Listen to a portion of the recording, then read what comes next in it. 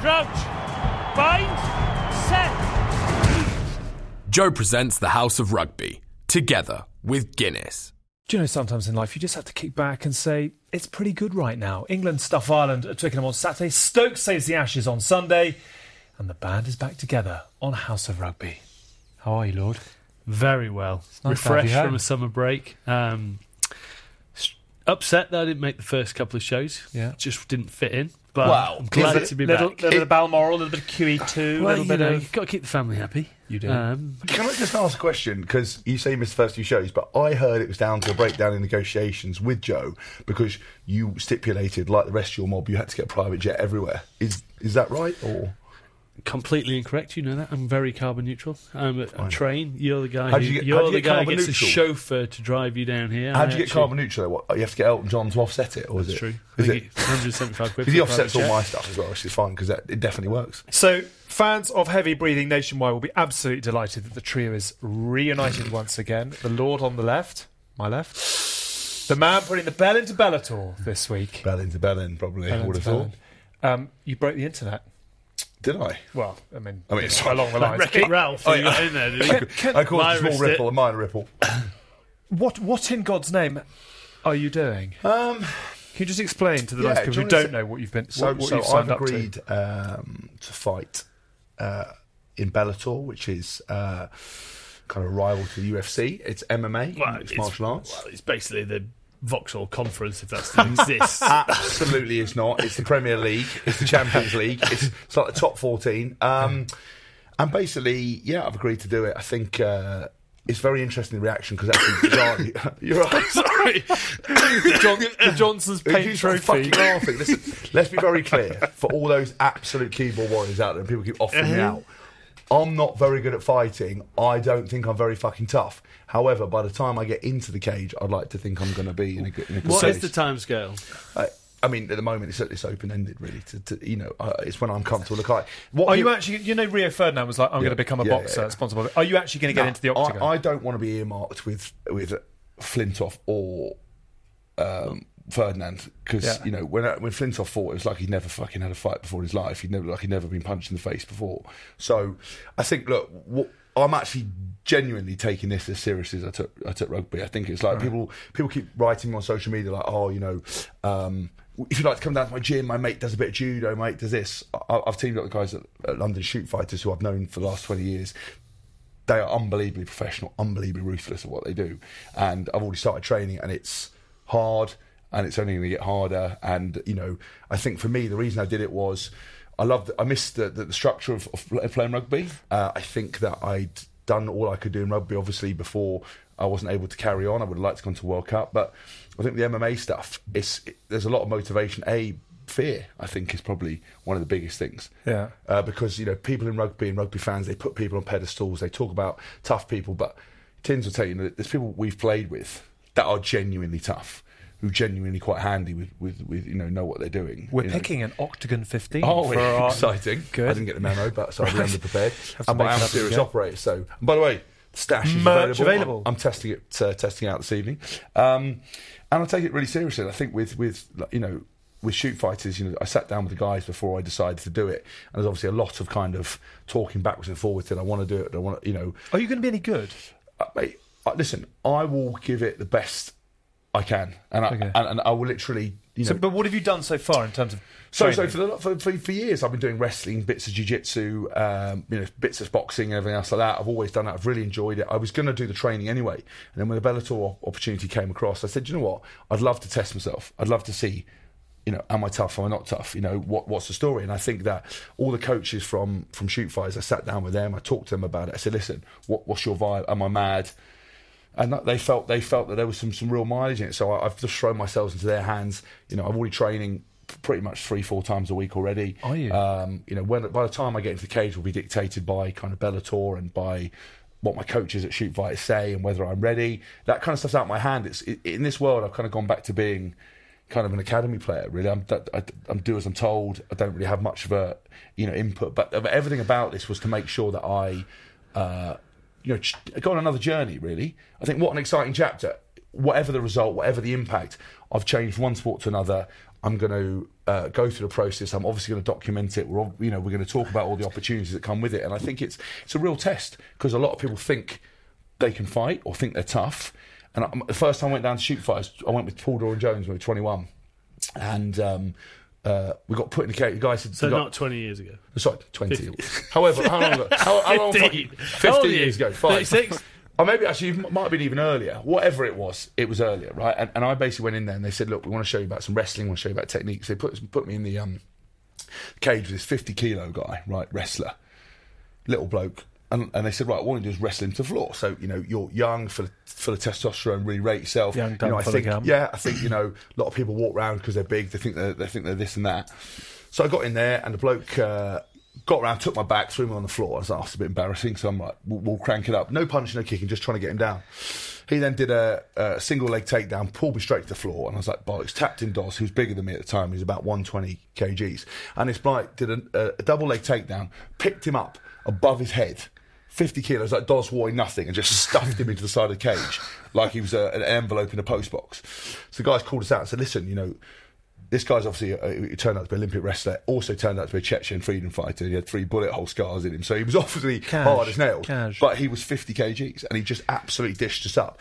And for me, that was a real eye-opener. So, in terms of the way I've conducted myself since, you never know what people know and everything else. So whenever I bump into anyone, I'm very kind of tried to play it down because you don't want to get filled in. So I'm excited that by the time I get into the Octagon, I will be in a better place. I will have trained. I'll be in great shape. I pretty much feel like I'm heading towards some of the best shape of my life already. Really?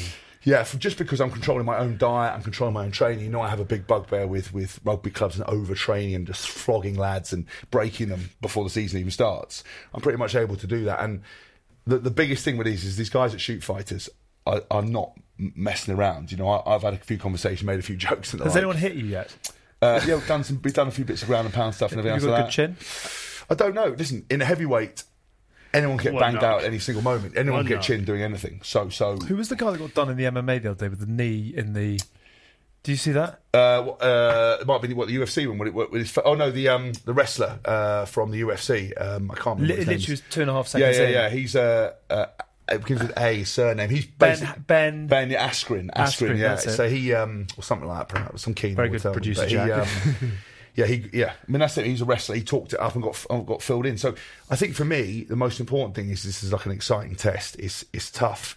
Lots of people have been amazingly supportive. A lot of morons don't understand. Including fellow rugby players. So, you're going to get fucking killed, mate. You're going to get. It's like, do you remember Mayweather's first fight? Do you remember Lennox Lewis's first fight? Do you remember fucking Conor McGregor's first fight? Do you remember? No. Because it's a progressive process. People are writing to me. The problem is you've got the spotlight on you from the start. But listen, I don't care about that.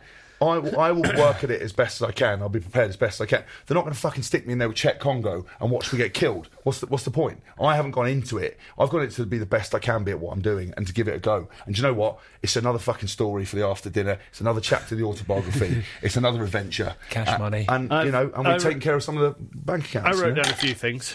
What did you put? Obviously, Bobby Boucher is going to be involved. Yeah, get him fully rested. Get in the rope. Get Rope into. He's brilliant as well. Talking about 50-kilo men who can throw people around. Yeah, that's a very good shout. Yeah, the rest of the Bobby. I then went, what style are you going to go for? Do you think you're going to be more of a stand-up banger? I think it's obviously pretty early on to kind of talk about how I'm going to fight. The basic thing is whatever the coaches tell me to do. They've obviously looked at it. They obviously see my limitations, see what I can and can't do. So through that process, I'll come up with it. But talking of limitation, I thought flexibility could be an issue. Yeah, but things like that. But if you remember, look, every time I've done Submission King, you literally get his arm. Yeah, but do you have a safe word? Yeah, don't hurt me. No, but I think there's two interesting things about it. Is that there are those limitations, but obviously, when I've done this stuff before, you've done this and gone back to rugby. When you're in rugby and you go and say, I used to train with Margot Wells, train whatever else, you're always dictated to by your club. The only physical thing I have to worry about now is learning that stuff. There's no doing that and then trying to apply it to anything. It's just purely that. So when you train at something consistently, you will start to open up. You will start to be in a better place. Where I start now, I'm not fighting next week. It's a progressive process, and the whole idea is for me to, for Bellator, you can understand their kind of reasons for doing it.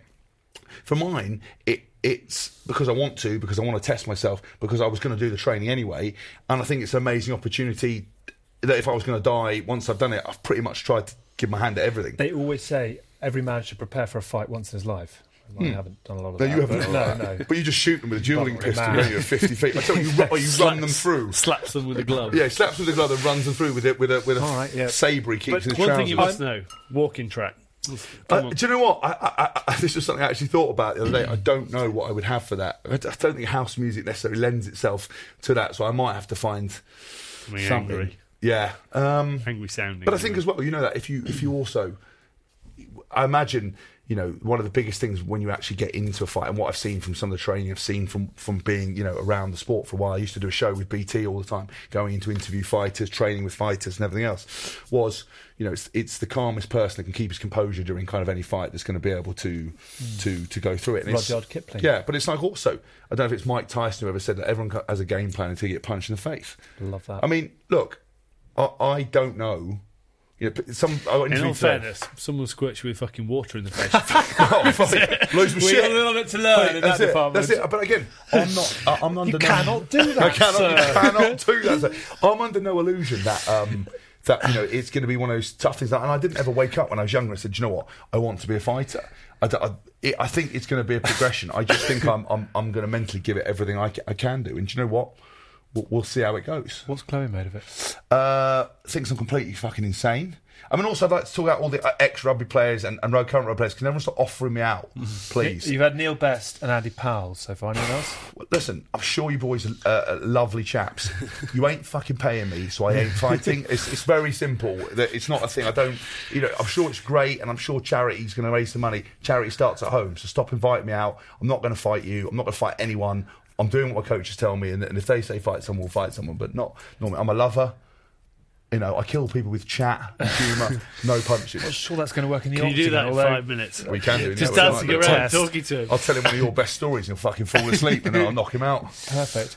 Eddie Jones wants front row seats. Yeah, I saw that. I was actually in camp. Will you sort of, I know what we're going to come on to Sorry, that. sorry. Do you want to go to that now? Or do No. you want to quickly, will you sort Eddie out with some tickets? Listen, I've already spoke to him. Yeah, he's fine. He's good. Can we come along? We're, Yeah, doing, 100%. we're doing a live show. I feel it's going to be like, you know, in Friends where they sit down to watch Monica's bloke, whatever he was called, fight in the ring. Oh, yes. And he Mike, is it literally- Mike? You know. It was Owen Farrell sent me the exact thing today, so I spoke to everybody John about it. Favreau. Producer Jack's having a field day. John Favreau. Yeah, so whatever his character's name is, that I spoke to Owen today. I hadn't spoken to him for a while because I knew he was going to be laughing. Are you 'cause friends I- again? We've always been friends. I know, but but what after I kept involving in There was a social moment media, where he he said- was like, "Please leave me alone." Wade, he's winning. Really? No! So it was like that. So I texted him going, "Listen, you stopped laughing yet?" And he was like, "Yeah." And he sent me that picture, and I'd seen that episode, but I couldn't remember it. And Chloe was like, "Oh my god, I've had about 10 people send me that about you." So she's like, "Look, I'm going to do what I'm going to do, and she'll support me." She thinks I'm mad doing 18 years of professional rugby and getting beaten up, then go back into it. I mean, I did a 2-hour wrestling session the other day, and with big guys, obviously, and mate, by the end of it, my neck and my back, I couldn't walk the next day. Could not walk. And she's like, "I thought you wanted to leave this behind you." And I was like, "But something perverse about it. I quite like it. I quite like it." They're ruthless, these blokes. So when you're doing fitness, it's like they put you in a hole in a body bag, and you have to keep going and go again and go again. And it's kind of, especially practicing, disciplines like wrestling, like jiu-jitsu, it's a constant repetitive process. Same thing with boxing. And it's hard and it's horrible. And but it was kind of when I first turned up for the session, I looked at my stuff and I was like, because I want to get kit sponsors, I want to do all this kind of stuff. I'm like, you sort of turn up with your school bag, your green flash plimp soles, a pair of Saints rugby shorts. You're like, hold on, man, I'm a bit underqualified for here, and all these blokes are pulling out all this special gear. So I'm having to go back to school, get a little pot of Vaseline in my bag for all the stuff. It's mad. It is honestly mad. But I'm probably 8 or 9 sessions deep at the moment, and I'm loving it. And I'm really excited. I'm actually excited to follow the journey. It's a journey. Listen, life is a journey. I don't think you get one chance. I think some religions think you're going to come back as something, or this is another opportunity. I'm pretty certain this is all you get, and then when you die, you're dead, and you ain't coming back.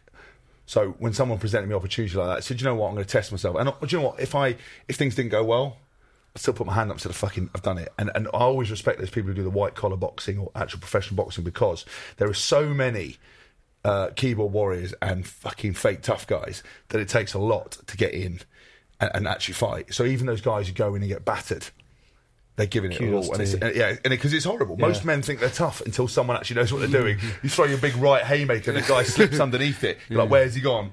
And he takes your chin. You're like, when you're woken up, with no shoes and belt on you because you've been left in the street. My dear brother-in-law's done 3 of those at the Poodles boxing. He's 0-3. Oh God! Keeps coming back. Stan. Keep he rubbing up, Stan. You'll get there one day, my son. As soon as he gets that win, he's out. Yeah, exactly. Yeah. Carried out on his shield. Remarkable. Amazing story.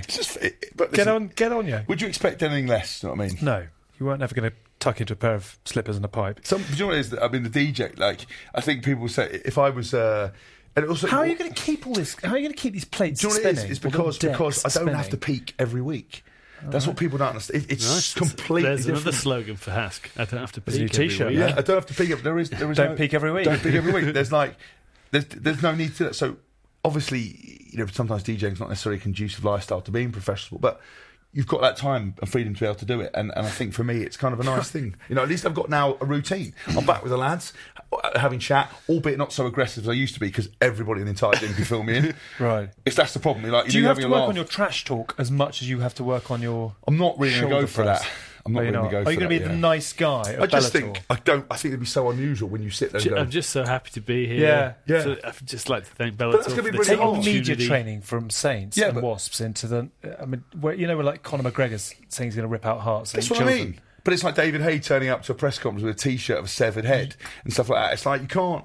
I think it's very weird for us as rugby players to go. You're going to sit down opposite and go, listen, I'm going to take it. I'm going to bang him out. He's nothing. I'm going to do him. I'd just be like, well, listen, I think he's a lovely guy and obviously training really hard, really looking forward. Because you can't. It's not in me to mug someone else off. Is he going to survive? Have you ever been offered anything like this? What have you ever done? You've done skiing and have you done charity fight? I did get asked to do Boodles, but I was like, I've just had a new nose. I'm just going to bypass that. Possibly put that. If you'd into have asked the me ring. a bit ago, it might have been a free job for me. Straighten it out for me.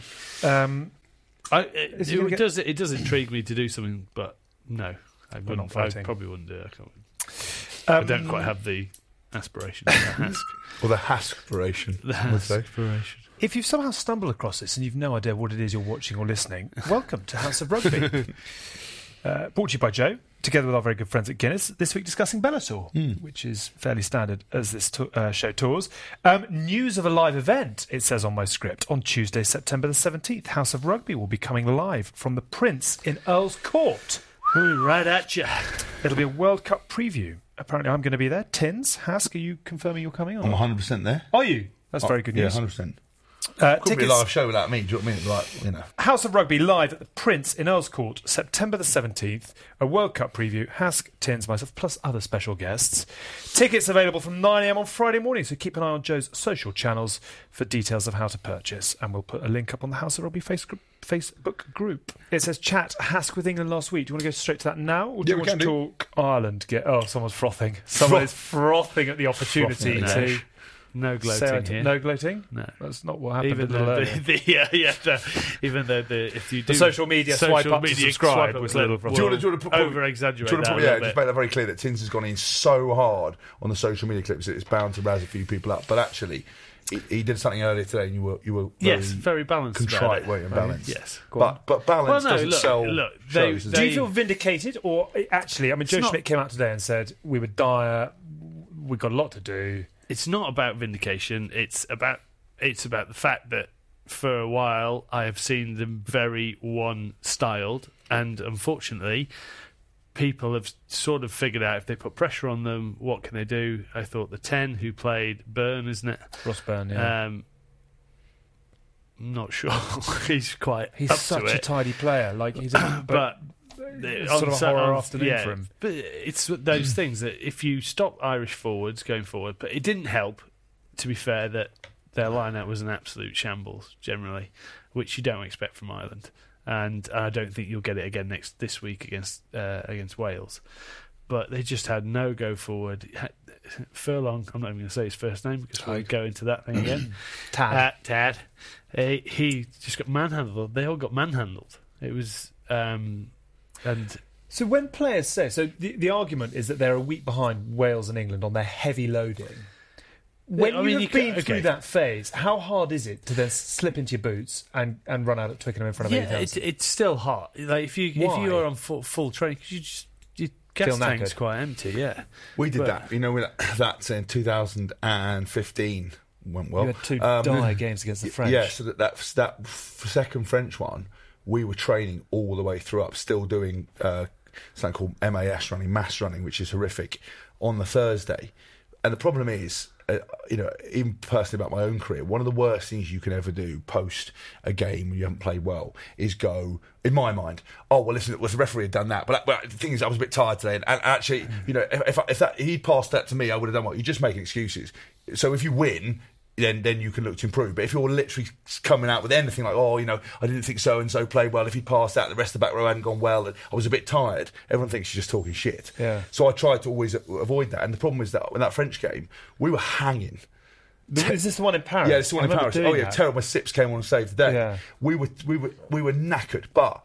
you can say all you want, we're in a heavy loading week, but nobody really cares, especially diehard fans. Listen, if you watch anything with professional sport, all most fans see is the highlight reel. That's why anyone who scores a try, they think it's the greatest thing since sliced bread. Yeah. If someone puts a big hit in, it's the best thing ever.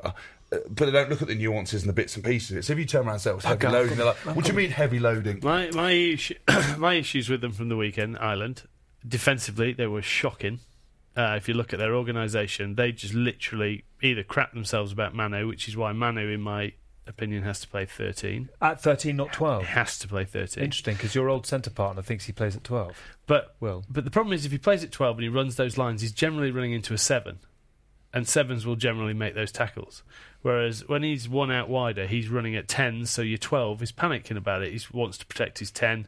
That's a very good point. I wish I'd had that up the sleeve last week. England opened them up 3 times from set-piece moves. Obviously, with Cokanasina throwing in a physical threat as well, they just bit in on Manu on every dummy line he ran. And even when they, from a right-handed scrum where you have the 9 on your as your inside defender, they still... This is Cokanasina's first? Well, actually, I was on the side, so the 9 was round. Yeah, Cokanasina went through the middle. They all just jumped in, and then they got tight all the time. So for the 2 tries where they scored in the corner, they were tight.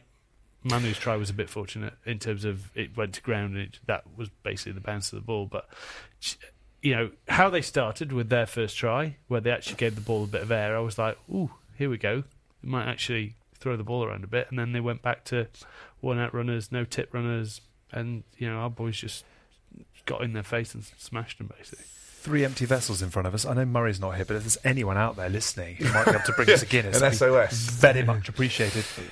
So, with that in mind, how good were England? How bad were Ireland? Where do you draw the line? Oh, is it coming home? Can we all agree that we can rewrite the words? Or I think, look, these warm-up games are brilliant. I think everything. We talked a little bit about last week's show. World Cup rugby is completely unique in the way it stands for so many factors. Not even just how the team are performing, the being away from home, the stress, the intensity, the media scrutiny. That can be an issue because you get people who write about stuff they don't normally write about, and that can have a massive factor on how teams perform. But I actually think, England, I went into camp the other day, I was very lucky, I got invited by Eddie, which kind of in a personal experience was almost quite cathartic, because when it came to watching rugby or watching. So Eddie dropped your text and said, "Would you like to come in?" No, I mean, I talk to him all the time. In as much as you would talk to Eddie Jones, the busiest man in the world. Sort of one-liners. We have a conversation. I was trying to come in and do different things with him throughout, but the timetable changes very, very quickly over there. They obviously adapt to see how boys are. They're kind of on the pulse with that stuff. So I was trying to get in for a while, and we spoke, and he said, "Look, we'd like to come in and take a weight session with the guys, pre-session, because everything's kind of factored in." And I was like, "Yeah, absolutely, I'd love to." So I kind of turned up to Penny Hill the night before. Bit sketchy, kind of not. So I sort of was bumped into kind of Steve Borthwick. It was great to see him. I kind of met the S&C guy. I pre-prepared something. We went through it all, but they gave me a coach's red polo, right? So I was wearing full coach's stash. But so when I actually saw some of the lads, I mean, Joe Marlock, he could not get his head round that I was wearing a coach, like a red polo. You're like an old boy going back to school. Well, it was, but the best thing was that obviously when I got all the lads around, we talking about the session. I was like, listen, don't feel like you have to call me coach, but if you don't, fucking Eddie's going to drop you. So I was fully milking. I absolutely loved it. But do you know what? For me, it was no, but mate. Listen, if you said that anyone would ever hand me a polo shirt with a red polo and I'd have any sort of authority, it would be great. You know, respect my authority. You will respect my authority. So you stood up in front of the 2019 No. England Rugby World Cup squad and said, "I'm taking you on a strength session." Definitely not a skills session. That's what he said. They're like, thank God we're not fucking doing skills. I might not have skills. I've always had a decent rig. Now I'm fucking retired and a load of cash, so don't worry about it. Probably not a lot of cash, but you know, decent rig at least. I just sort of went. Yeah, how much are we talking here? You literally could buy and sell me. George Ford's laughing, you'll buy and sell me. Yeah. No, I think for me it was quite nice because when it's come to rugby recently, even though we've not been in it, I get a bit down seeing it. You kind of think, oh, you know, I wish I was there. I want to be involved. You see the Saints boys training. You kind of want to be in there. But actually, for me, it was kind of really nice because I came in, saw how fit they were. Great, what an amazing positive atmosphere they Were you had. genuinely there to do strength? Were you there as a sort of a bit of a court jester to kind I think a bit of both. Morale officer? Yeah, I think a bit of both. You tell a couple of tales and No, I mean, listen, Invite them all out for Sappuccino. No, I didn't get because it was quite a kind of fleeting visit. I had to do a charity lunch, do a lot of work for charity. Didn't want to talk about it, so I had to go in and out. So I stayed and saw the guys for breakfast. Had a real nice kind of catch up. And the thing with you go into camp like that, it's every 5 seconds you're seeing someone you haven't seen. So it's kind of like, mate, how are you? Blah, blah, blah. It was just really nice for me. Oh, I'm really pleased. And I thoroughly enjoyed it. And do you know what the best thing about it was kind of watching the guys? A, how hard they all seem to be working. B, what great shape they were in. Who's leading the way? Who did you think? Bloody hell! I just think all of them. Looked great. I thought, you know, like they all look lean. They look fit. I had a good chat with kind of the S&C guys who do an amazing job in terms of what they've done with their training. I think it was really smart. I think, you know, Eddie and his coaching stuff. Again, as soon as I got there, was like attention to detail. You know, guys were, you know, I had some of the forwards for like, you know, 15 minutes taken through a pump session. You know, just get feeling good. You know, the front row come in, they swap out, they're doing kind of all sorts of different drills in between. It was really intense, but I really enjoyed it. So while they were working hard, I was having a chat, you know, obviously getting stick for being in the polo, being stick for being me, stick for having absolutely no rugby skills, all the kind of usual thing. And it was just really enjoyable. And one of the people I saw there that I haven't seen for a while was Manu. Oh yeah. Fucking hell, he looks in great shape. Like, I was astounded. I have never, ever seen him in such good shape. And I've known Manu since he first came on the scene with England. I've been there all the way through. And do you know what?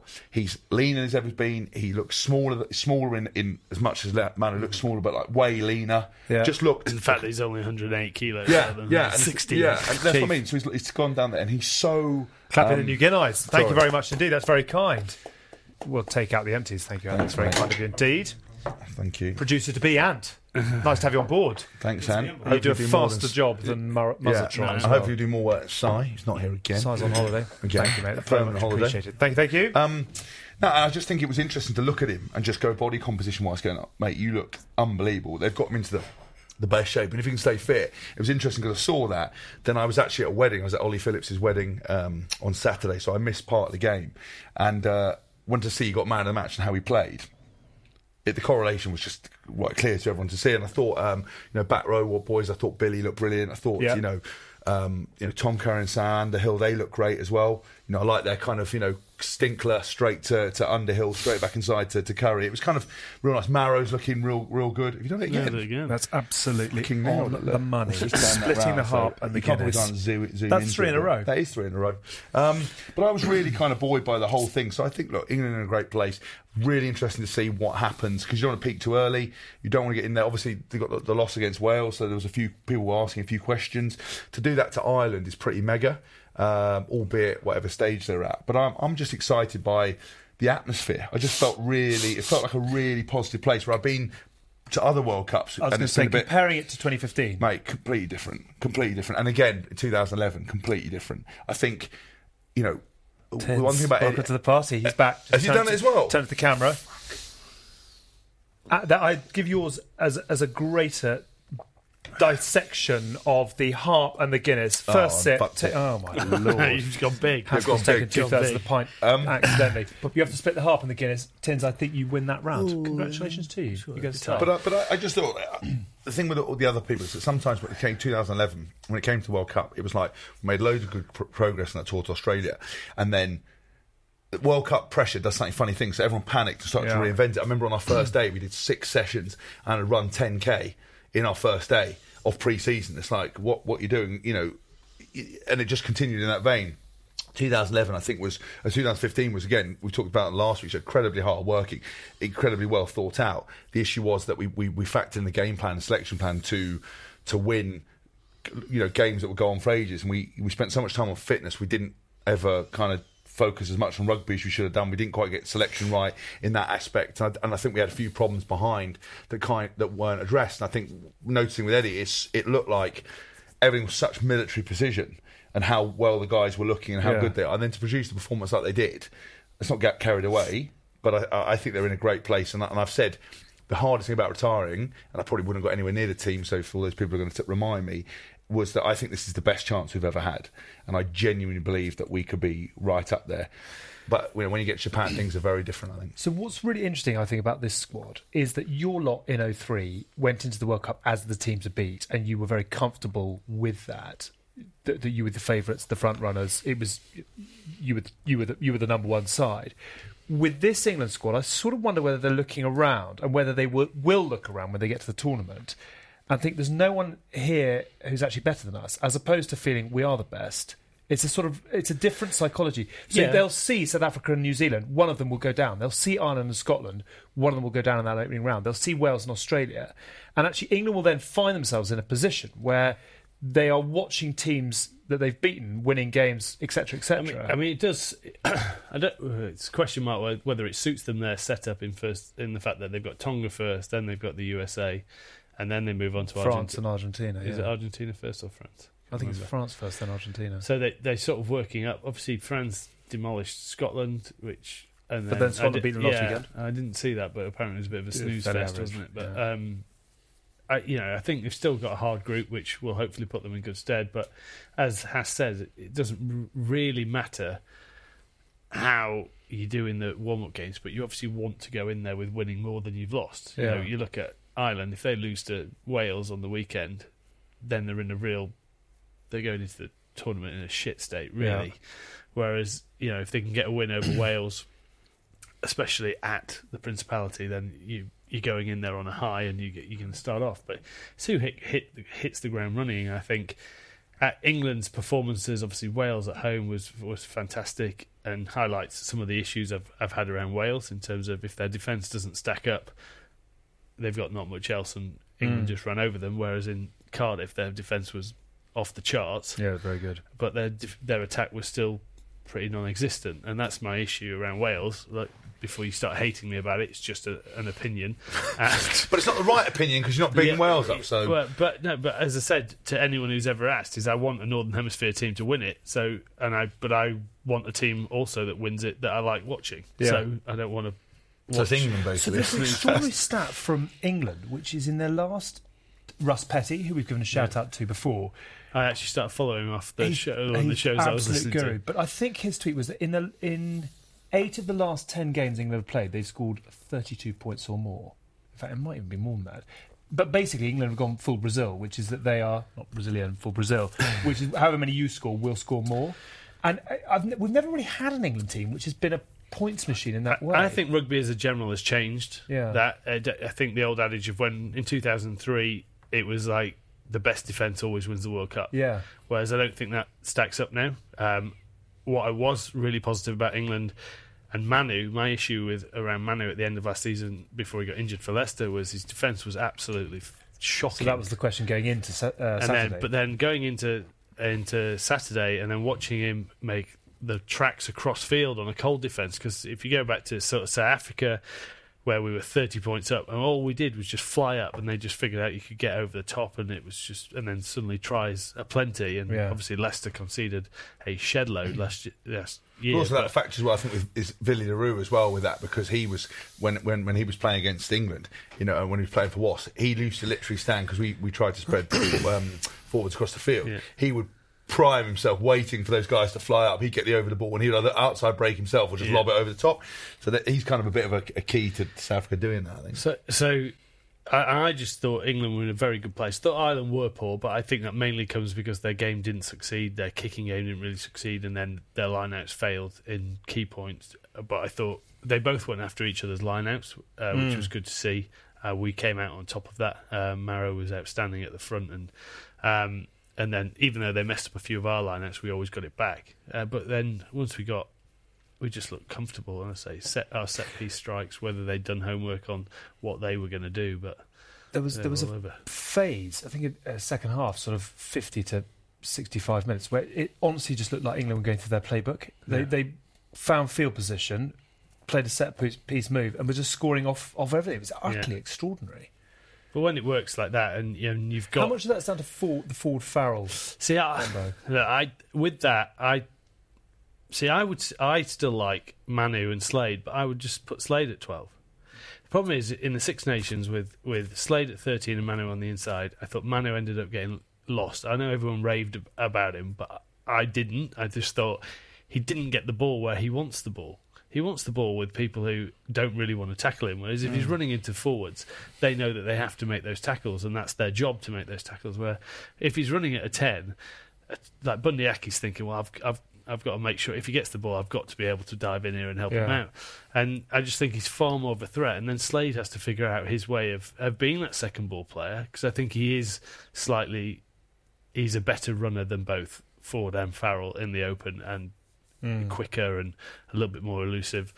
So I think that might be a way to test out, just swap them around. Or I don't mind if you swap positions. You play Farrell, Slade, Manu. I also quite like it with you got Cock and Singer there as well, because normally in the team you've got kind of one unit, and that's playing at France, you've got all these units, but what you want is those big units getting your hands on the ball. There's no point. That's why I thought with BT at Tankeli. I was going to say it, all right.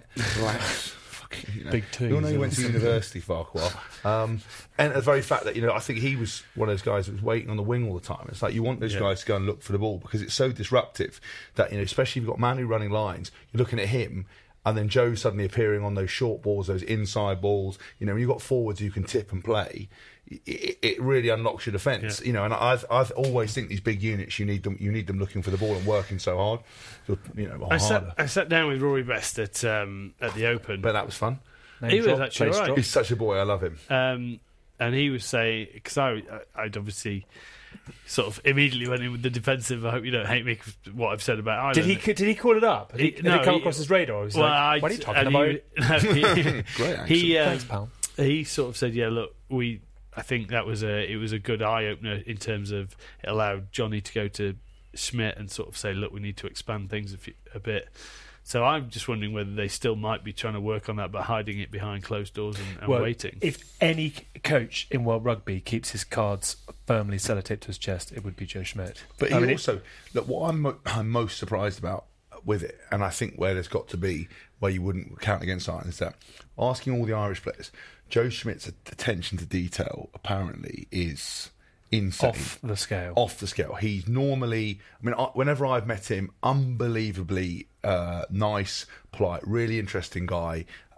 He's had documents on some family issues and stuff, which must be impossible, which must be so hard to run an international team with the level of detail he does and balance your family. So, hats off to him. I think it's mega. It's interesting, the attention to detail thing that stuff like that would happen, and you've got to factor in that actually there is probably stuff going on backwards and forwards. Curry and Underhill. Yeah. Discuss. I think they're a great pairing because Sam obviously just ends people in that tackle when he's on form, and kind of can. They're quite quirky characters. Yeah. So Sam apparently has done a 1,000-piece puzzle of. Yeah, listen, say Buckingham Palace, but I don't know that's true. And I'm not speaking out of turn because I'm friends with both of them. They're not.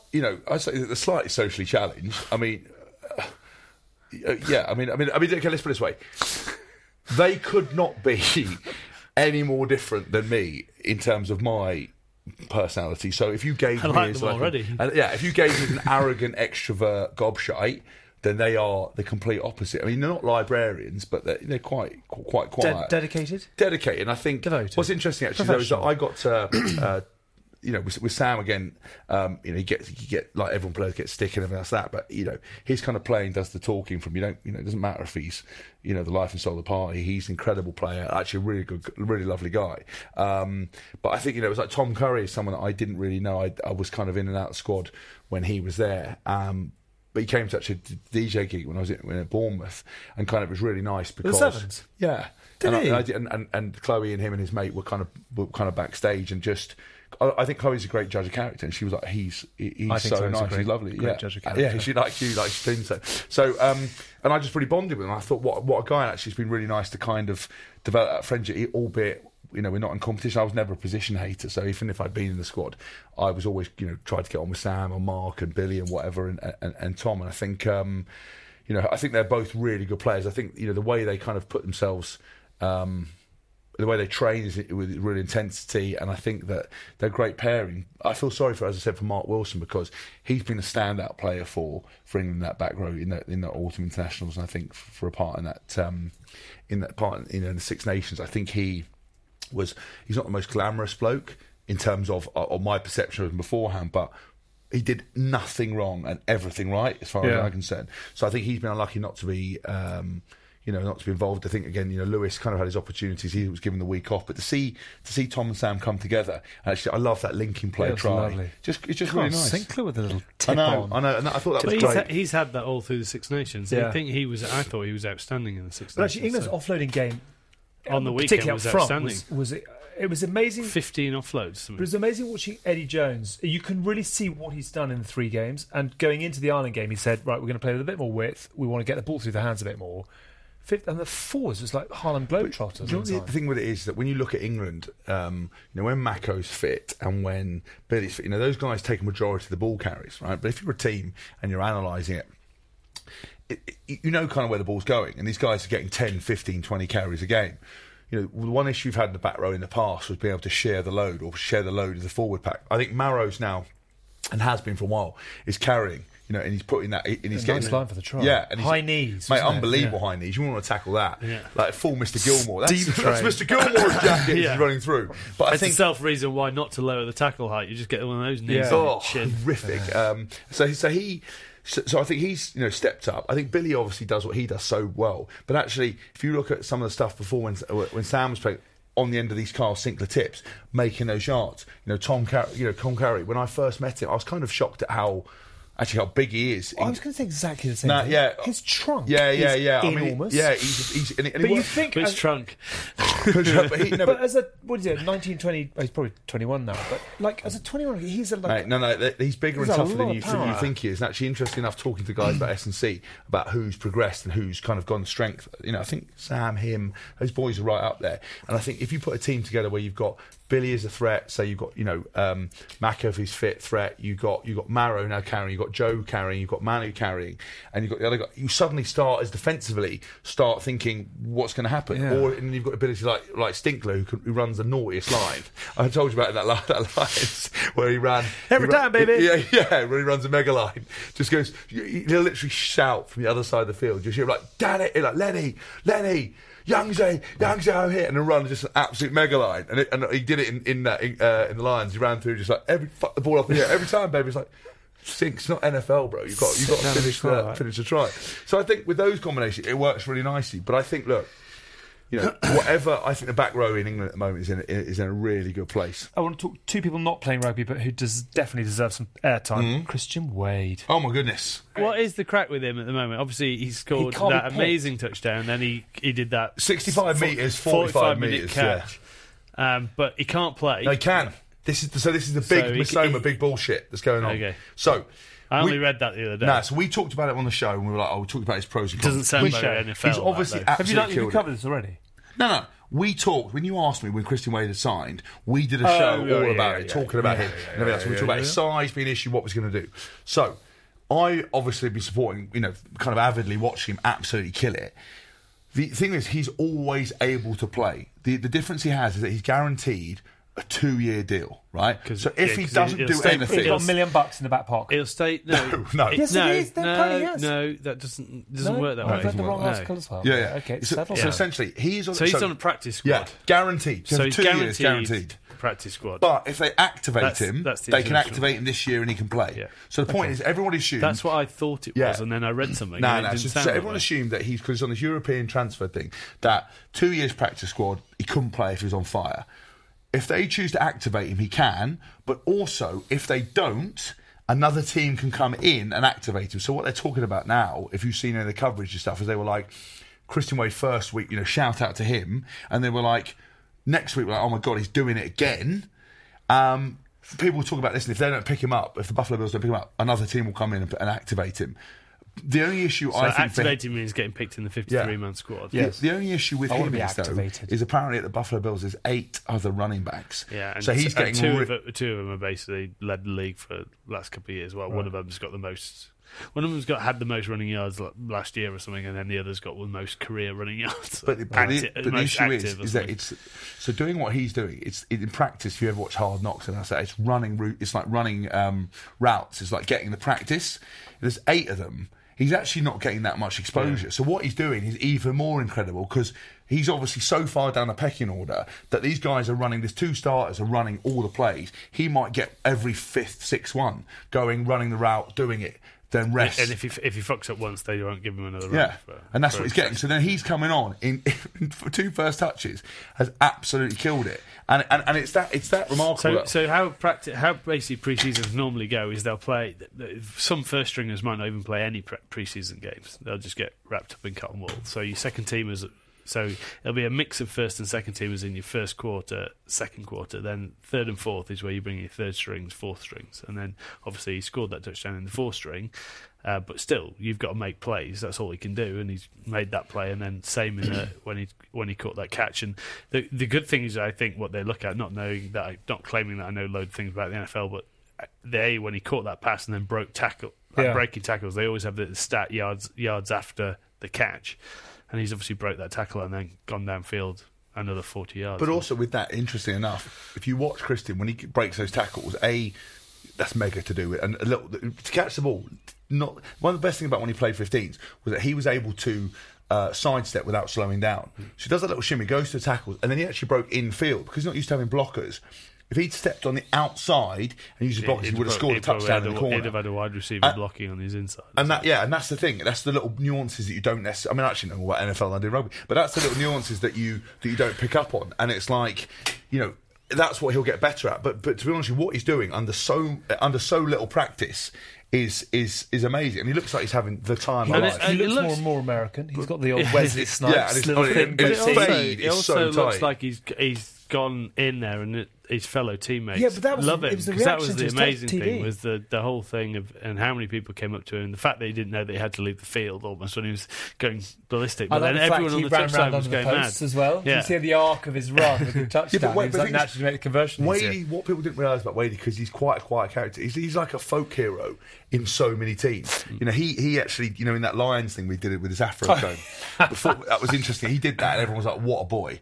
First thing Stuart Lancaster did when he came in was bollock him and told him he didn't like that setup. Well, the rest of us like, what a fucking hero! Like, what a guy! So he got told to say that was a bit of a sketchy start for him with under Lancaster's regime. But from my perspective, every team you go to, everybody loves Wadey, and he's like a cult hero. And he used to literally bowl round with his Beats pill, just playing tunes everywhere he goes. He's like the atmosphere. He looked like he didn't care, always smiling, and so caring, but would absolutely smash it. So I could not be more pleased for him. Go, you good thing, go, Christian Wade. And, these mats are really annoying. They are really every time they get up. We have to also just talk about Sir Benjamin Stokes, because why not? Fair play. Do you want to talk about where you were watching it? No, not really. Okay. It's probably highly illegal. Just as an elite sportsman watching an elite sportsman go to work. I mean, look, I've watched it. I was sort of semi-listening to it, but then sat down and had to watch the whole 76 runs, of which he scored 75 or whatever it was. And it was just incredible. And it's quite interesting then reading the article about Leachy when he came in. He literally got told what to do. Yeah. Get through this over, first over, his 5 and first 1, over, 5 and 1, 5 and 1, and then I'll do the rest, and literally tonking sixes and.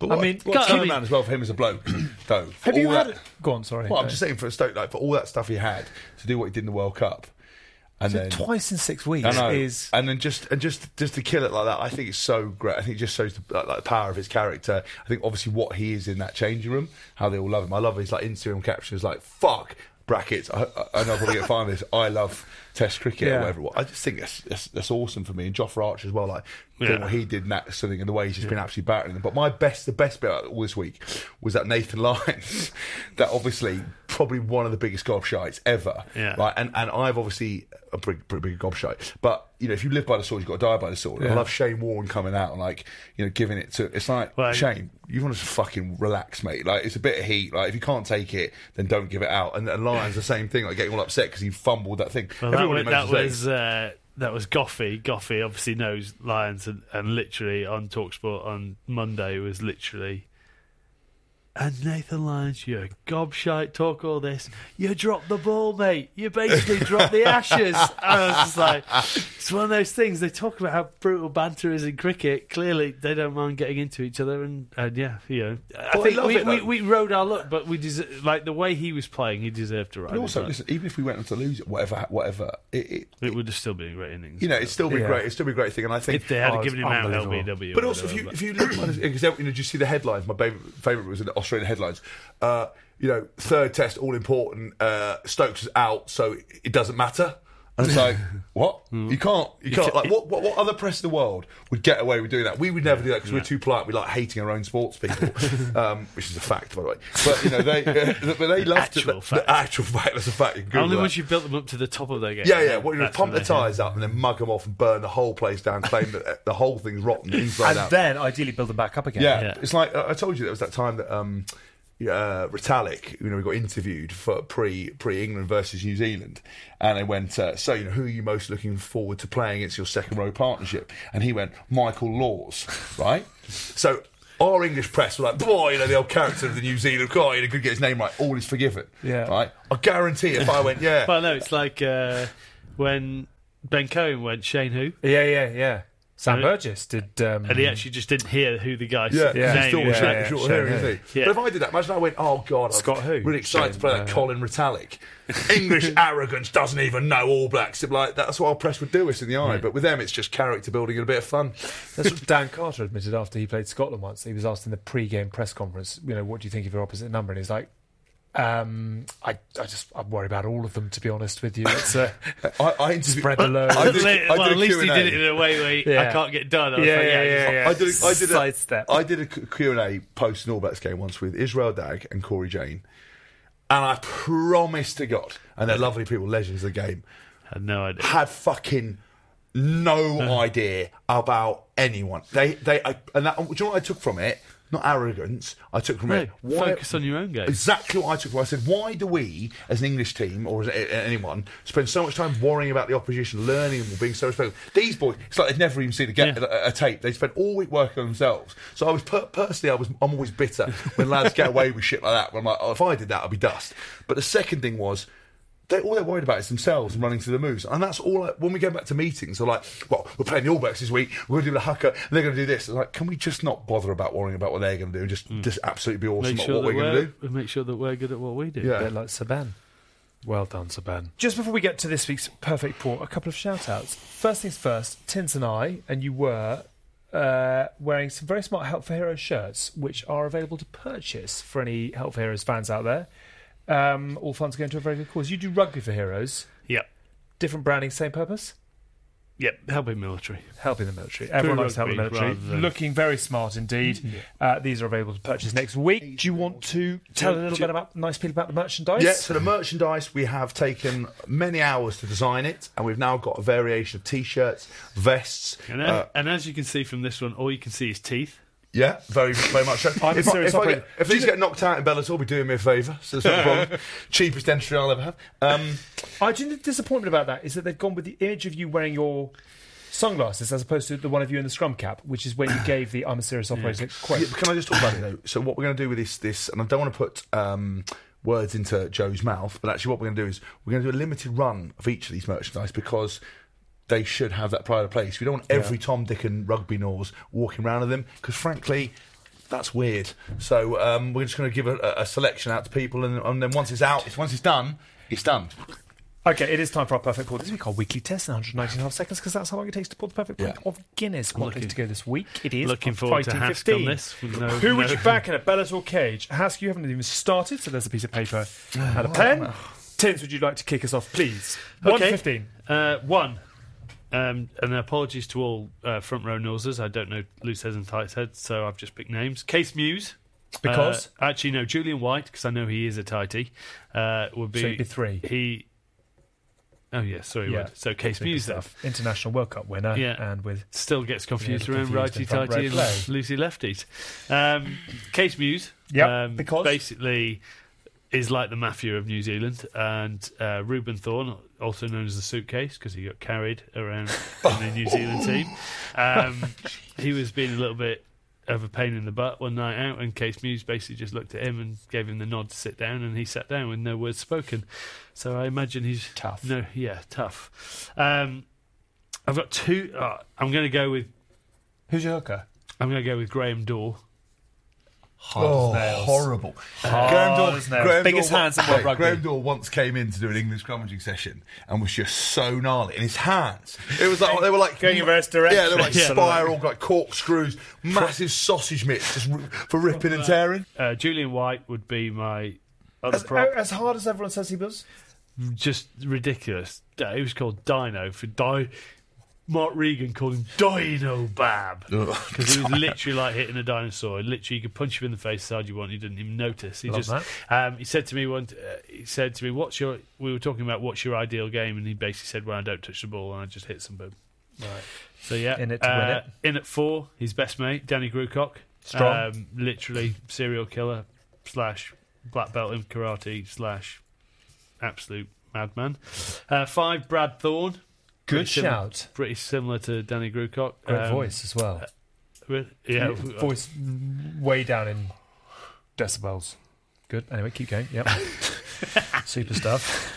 6, Carl Fern. I've all seen him knock someone out on Good. CCTV. On CCTV, yeah, like that. Yeah. 7, Andy Hazel. Good. Google if Gloucester you against Mont de Massin. And you'll see him acting like a prehistoric ape who's battering someone. Yeah. I'm sorry, Hazy, I know that you hate that, but you did it.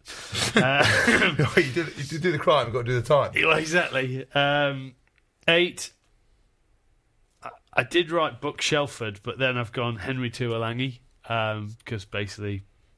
Why wouldn't you? Why wouldn't you? Yeah, basically. One ball Buck Shelford.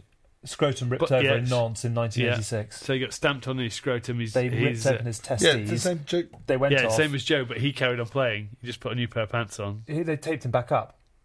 They popped gaffer tape round his bollocks, popped his shorts back on, and went back out to play. Fucking hell. Yeah, but is that clever or just stupid? It shows commitment to the cause. I remember when the first time I got a cut and they want to put like 6 stitches in it, I ran off and they're like, we ran a set. I was like, just do it. And I was halfway through doing it and I was like, ow, this is just really painful. And then I came back on, I was like, it just opened up again. I was like, I bloody love rugby, but I'm not sure there's that tough about it. By the time it was like re-stitched open, I was like, I don't understand. I've kind of been really tough because I got stitched up without it, but I've also been a complete moron. It's like Jono in the 97 Living with Lions. Just put some stitches in it. It goes straight back out. Well, they staple gun my head, didn't they, after my first Lions game? So the first time I played in the midweek, I was lifting someone and some muppet, classic fucking second row, just elbowed me in the top head, just split my head open. And the Irish doctor, great guy, was like, we'll just put some staples in that. I was like, fucking hell, these Irish are mental. Like, what does he mean staples? Like, stitches. What do you call office supplies. Yeah. So I rolled in and he was like, that. He goes, we'll need to do that. And he pulled out a staple gun. He just went, bam, bam, bam, bam, bam, stapled my head, put a bit of tape around it, sent me out. I was like, fucking, unbelievable. Unbelievable. We're going to keep going. 9, Byron Kelleher. Good. Very now loose speaks English. as a goose. In a Kiwi accent, twanged with French. French. Very hard to keep up with what it is he's trying to say. 10, Byron Haywood. Played for Gloucester. 10, absolute legend. Used to be a boxer. Famous story about him and Chad Eagle, who used to play rugby. Chad Eagle tried to start on him. Within a second, Byron Haywood had hit him about 15 times, and Chad Eagle was lying on the floor, and he leaned over and went, Chad Eagle, more like spread eagle. You can't buy that. Get that guy on the show. Get him on the show. 11, Liam Williams, the scaffolding scrapper. Yeah. 12, gone similar, Kevin Maggs, the flagstone fighter. Hard as nuts. Which nuts? 13, Drico, obviously beat up Austin on that Lions tour, but he'd be very much put up your dukes. Queensbury.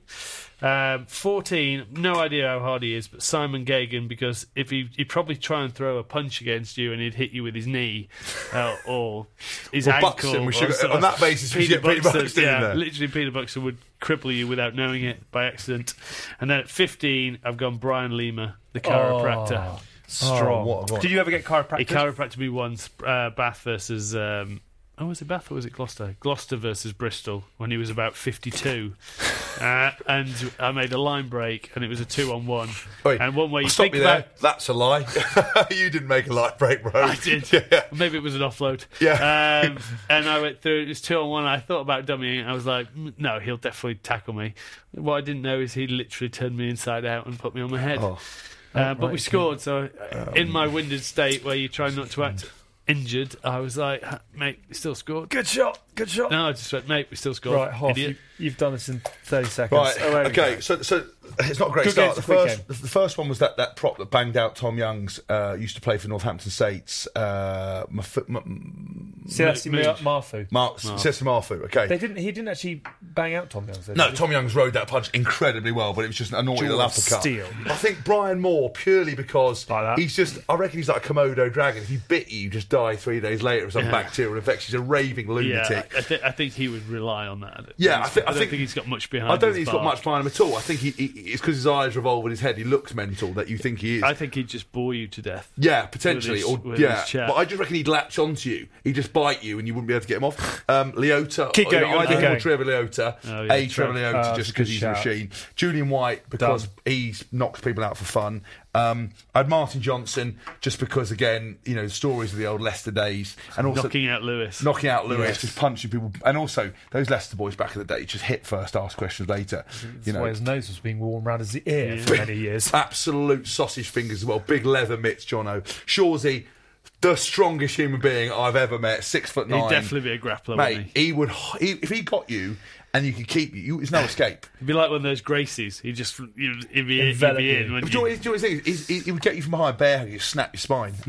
Keep going. Number 6, Chris Chesney. Right, Ooh. he was at. He's now a close protection officer. He's 134 kgs of lethalness. Number 7, Chris Alafia. Good shout. What an absolute machine! Like Gareth Delve. Dad was a boxer. He was a boxer. Yes. So handy. He's again one of those things where you see these like fights online, you know, rugby fights, and it's normally just an absolute shambles or some late Judas come and kicks you in the head. He's the one there where people are throwing punches. He's slipping punches, moving and just banging people out, and they're like piling up as he's on the back foot. Number 9, Pete Richards. Only strong half of the cauliflower ear. You know, used to smoke 20 tabs a day. Horrific bloke, arm guard. I remember, you know, we used to do under Gatland, the old offload drill, minute drill, Pete Richards. So minute drill was 3 guys in suits, 3 guys in suits, 3 guys in suits. You work as a group. Pete Richards would be in there, forearming, smoking people, offload drill, just picking contact, crash balling, horrible. Did me in the throat once, that with an elbow. I fucking thought I was going to die. I just hit the deck, I was like... And he's like, sorry, Hess, like, just flicks a fag in my face and walks off. 10, Carlos Spencer. I think... Mate, unbelievable rig on him. I reckon he's got some talent. Apparently, he's quite handy as well. Okay, fair play. Number 11, Elvis Severihi. How you pronounce it? Same thing. Apparently, you know, really lovely bloke. Nicest guy in the world. But the switch, again, Good you're night. burying people. Number 12, Sam Tuatupo, just a human weapon. He hit me so hard Ram once that he sent me into postcard. I'm talking about another show where I made a line break, unbelievably, when I used to be able to be a bit more mobile. Got a ball off Richard Burkett, thought, this is my moment, ran.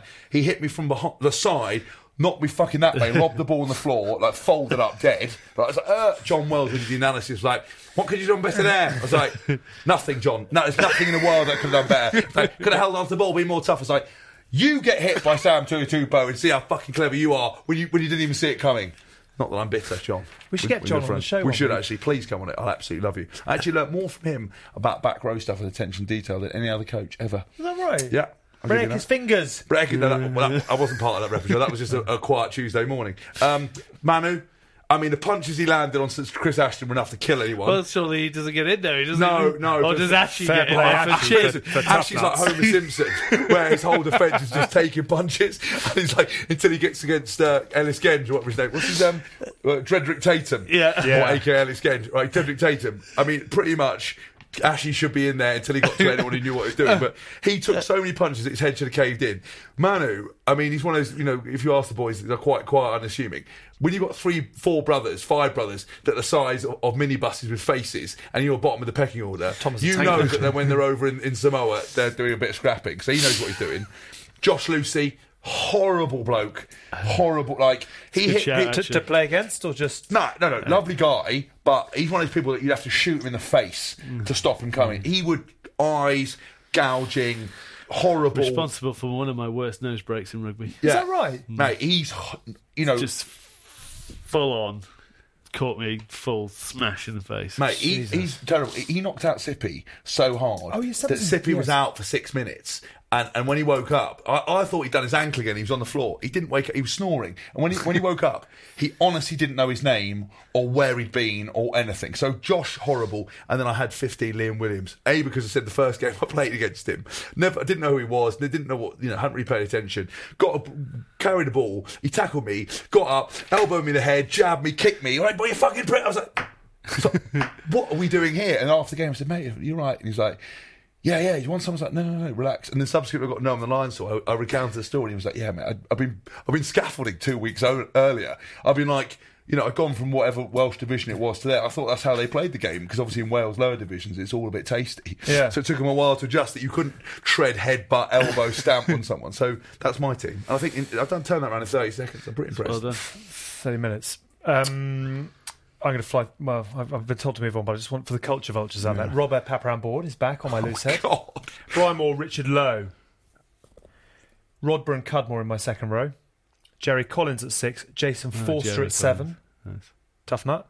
Issa Tolamaka at 8. Yeah. Mike Phillips at 9, Henry Hunnable at 10, and I've built the backline around the Tuolangis. Freddie Tuolangi at 11, Sonny Bell at 12, Manu at 13, Alassana Tuolangi at 14, and JPR at 15. For those Do you know what I like about your teams and all that There's a stuff? whiff of culture and the old It's school. so niche. It's like when Vickerman last week put in Keith Wood into our team about our absolute banter team. It's like, I'm sure in 1945 it was a great thing. That's it for this week on House of Rugby, brought to you by Joe, together with our very good friends at Guinness.